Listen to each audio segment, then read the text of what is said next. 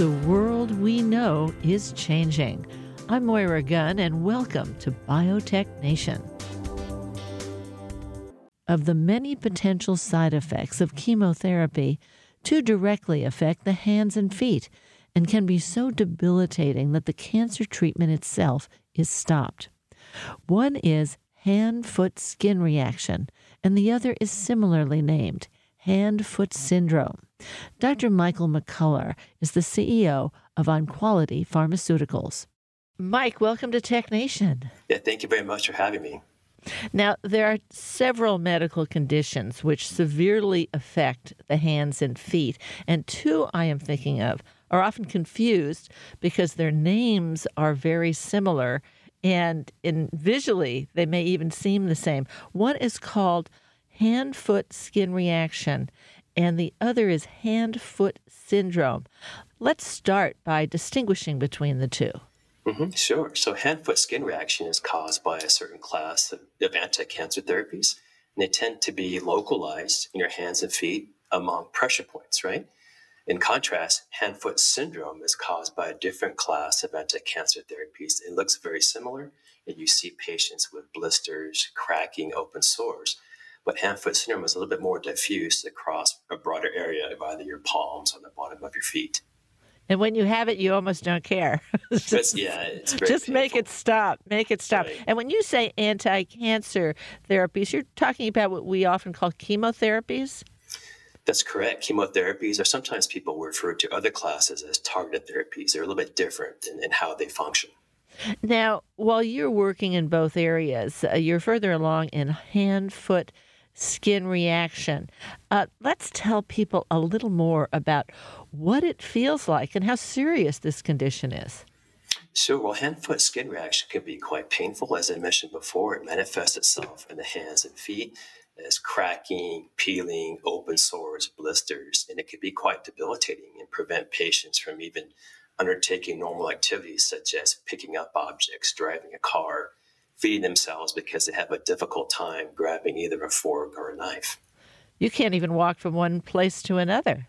Sometimes that's true. Patients have a very difficult time walking, getting up and down stairs, just undertaking normal daily activities. What can we do about that today? Well, right now, there are no approved therapies to help manage these toxicities. So what we've seen is physicians will tend to start their patients out at lower doses of their chemotherapy drugs to prevent the occurrence of these toxicities. And sometimes either they discontinue therapy or they require patients to take a lower dose or stop their therapy for intermittent times. That's just so counterintuitive. It's like I'm trying to get this cancer going, but it's so painful, I can't take the therapy. Well, that's where we think the major medical need is. I mean, our view is patients need to be more concerned about fighting their cancer and not be so concerned about fighting their anti-cancer therapies. So we're talking about hand-foot skin reaction. What is OnQuality doing here? Well, we have a program designed to treat patients with hand-foot skin reaction. We recently completed a phase 2 clinical trial. What we have done is developed a drug you can apply it to your hands and feet 2 or 3 times a day. It's an investigational agent still, and it's designed to block the effect of the anti-cancer therapy and allow the reversal of these toxicities in your hands and feet. Now, what is OnQuality doing here? Well, in terms of hand-foot skin reaction, it's important to remember that cancer cells, they're different, right? They tend to grow faster in an uncontrolled way.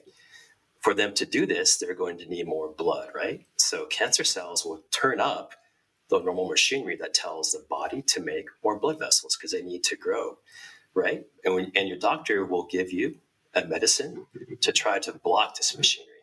And unfortunately, the medicine goes throughout your body, right? When it interacts with normal tissues, it tends to prevent the blood flow or restrict the blood flow to them as well. And when it happens in the normal tissue, we see things like hand-foot skin reaction or these blisters and painful open sores that occur in your hands and feet. So our view is we want to turn on the normal blood vessel, normal vasculature in your hands and feet to reverse these toxicities.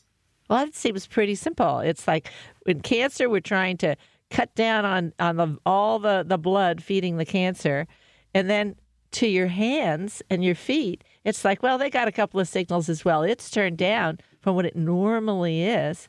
And so you're just turning it back on. How do you do that with just your hands and feet? Well, that's interesting. So we've developed is a formulation we can give topically to your hands and feet 2 or 3 times a day, but it doesn't interfere with the systemic anti-cancer therapies. It just remains on your hands and feet and doesn't get circulated widely throughout your body. Okay, so you have a cream or an ointment you're putting on your hands. I have to say, skin is really protecting us from everything. How does it get through? How could anything get through the skin to do something as significant as blocking what the cancer drug is doing? You're absolutely right. Your skin's very effective at keeping things outside your body. So it takes a lot of specialty expertise in formulation development. And a good example of that might be the estrogen patches that are frequently used to deliver estrogen across your skin, right? It's very effective, but it takes quite a bit of sophisticated chemistry to be able to do that. Here you are, you've just completed some trials, which means that you've completed taking all the data. And in truth, it's going to take you a while to put all the data together, to prepare it all, to come back to the FDA to say, okay, this is what we really found. But what went on during those trials? What did you do, and how do you know it's going to work? Mm-hmm. Well, we don't know it will work, but part of the clinical trial process is designing the right kind of experiment to prove that it works, right? So we measure many different things. Of course, one of those is how effective is our drug compared to placebo at reversing the toxicities. But we don't know that that's enough, right? We really want to measure other things that are important to patients, including quality of life. So we have a very sophisticated quality of life questionnaire that we have patients fill out. And it measures many things beyond just pain. Certainly symptom improvement is important. But we also want to know, how do patients do on the drug? What other elements, such as can they undertake normal daily activities? Can they pick up a fork or a knife? Can they get around? Can they walk? Can they get up and down stairs? Can they do things they would normally do without the toxicity? But also things such as self-care. For example, can they bathe themselves? Can they dress themselves? But also things that are very important, such as impacts on their social setting. Are they still comfortable in social environments? Do they feel comfortable leaving the house and engaging with their friends and their family? And also the psychological elements of having some of these toxicities. Does it degrade their confidence? Many times cancer patients, their therapy toxicity will have a negative effect on their quality of life, particularly when it comes to things like depression and a feeling of helplessness. So our view is these drugs hopefully will have an effect on these features as well. So how long do they have to put on this cream or ointment to test this? Well, we measure them in 2 different dates. Certainly 3 weeks is important. Generally speaking, it takes the tissues in our hands and feet about 3 weeks to turn over. So we do assessment for the primary endpoint of symptom improvement at week 3, but then again also at week 6. We want to make sure this is a durable effect. And 6 weeks gives a chance for the skin to do some more healing. So really what the FDA is looking for is clear or almost clear. So that maybe is more important at 6 weeks than 3 weeks. And let me ask you this. You said some people were getting the cream, but nothing is in it. And some people are getting the cream and it has the drug in it that you're treating them with. What happens if you're one of the people that you didn't get anything? They get treated and they get cared for over 6 weeks, but unfortunately, it's not a crossover trial. So they'll get assessed for activity, but they won't have access in this trial to the treatment. What's interesting for me is these are phase 2 trials, and usually you go on to really large phase 3 trials. But in the case of conditions for which there really isn't a treatment, sometimes we're able to take the good positive results on phase 2 and go forward to release. Is that going to be possible here? It's unlikely. We will have an interface with the FDA the first part of the year with the data to discuss what the next steps are. We feel we probably need to collect some more data in some dose ranging studies before we can make a final determination about final utility of the drug, including possibly a phase 3 study. In the first part of the interview, we did mention a different condition, hand-foot syndrome. You're also working on that? That's correct. We hope to start a clinical trial next year to evaluate one of our compounds as a treatment for the prevention of hand-foot syndrome. Before you even get there, if you're taking this kind of chemotherapy, then start with the ointment right away. Yeah, it turns out that this class of drugs that cause hand-foot syndrome, the frequency of the toxicity is much higher, and it makes it a little more practical to study these as essentially a prophylactic than a treatment. Now, are you going to use the same treatment for hand-foot syndrome? No, it's not possible. Hand-foot syndrome is caused by a whole different class of anti-cancer agents. So it turns out that in the same way we know that we have these hallmarks of cancer, remember the cancer cells are growing in an uncontrolled way. So one way that we can prevent them from growing is to prevent them from making more DNA, right? So when doctors give you this class of chemotherapy that blocks the tumor cell's ability to make DNA, again, this goes systemically throughout your whole body. When these cancer drugs interact with the normal cells in your hands and feet, we have also the occurrence of hand-foot syndrome, which is the blisters, the open sores, the cracking, the peeling.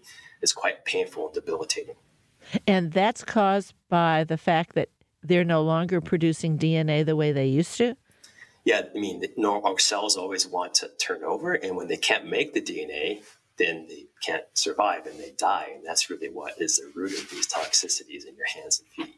So are you using the same drug inside the ointment people are putting on, or a different one? No, yeah. And it's different. Unfortunately, they're not the same. So these drugs actually are quite targeted, to a particular essential mechanism, how the anti-cancer drugs work. So the same way we might treat hand-foot skin reaction, we have to use a different drug to treat hand-foot syndrome.